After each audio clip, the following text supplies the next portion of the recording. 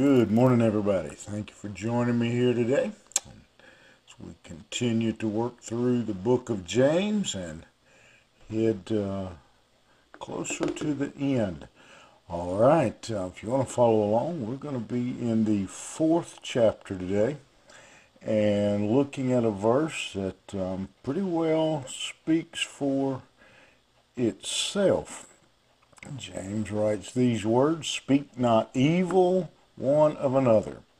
Brethren, he that speaketh evil of his brother and judgeth his brother speaketh evil of the law and judgeth the law. But if thou judge the law, thou art not a doer of the law, but a judge." It is what it says it is. James tells us that we don't talk bad about others. We don't criticize. We don't, and specifically other believers. We don't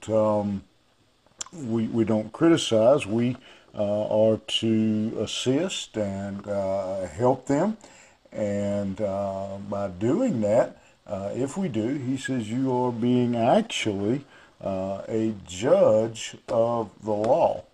And you may say, well, wait a minute, I don't understand the connection. If I criticize another believer,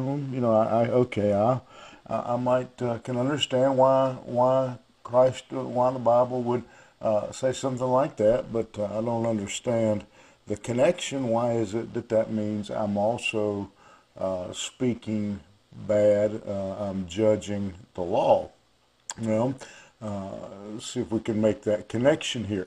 Jesus says that the great commandment is that we love God, we love our neighbor as ourselves.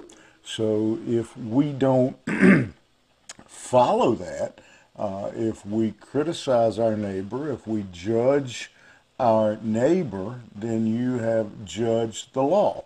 You have said that law doesn't apply. I don't have to follow and be obedient to that law. That in effect, by your actions, you have judged the law.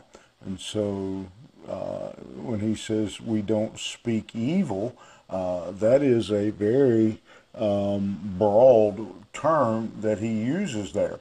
The word that is interpreted speak evil, it's just one Greek word.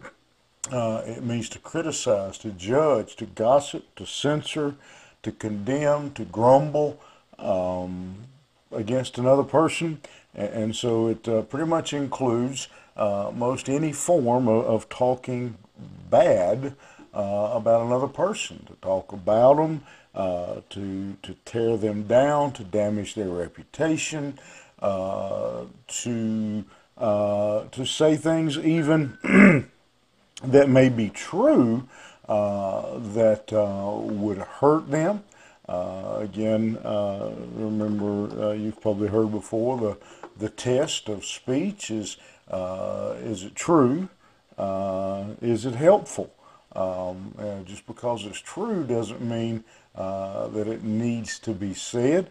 Would the thing you're saying, would that cause the person who hears those words to think less of that person? He says, and if you do, you have sinned, you have broken the law, you have judged the law. It's not just that you have hurt that person, but you have said that scripture doesn't apply here. You have looked at it, you have judged the law, you have judged the Word of God, and you have determined I do not need to follow that law. I don't need to be obedient to that. That doesn't apply to me. God didn't know what he was talking about, whatever. But he says you have judged the law. And so we are, again, I think it's very serious.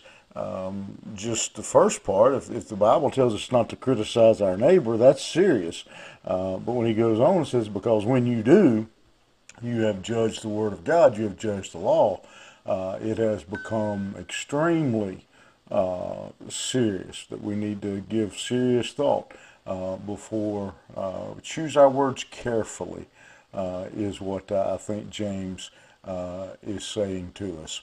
So I hope you'll think about that today. It's very easy to do, and in a matter of a few words, we can really hurt someone's reputation, someone's character, someone who hears a lost person who hears believers tearing down each other.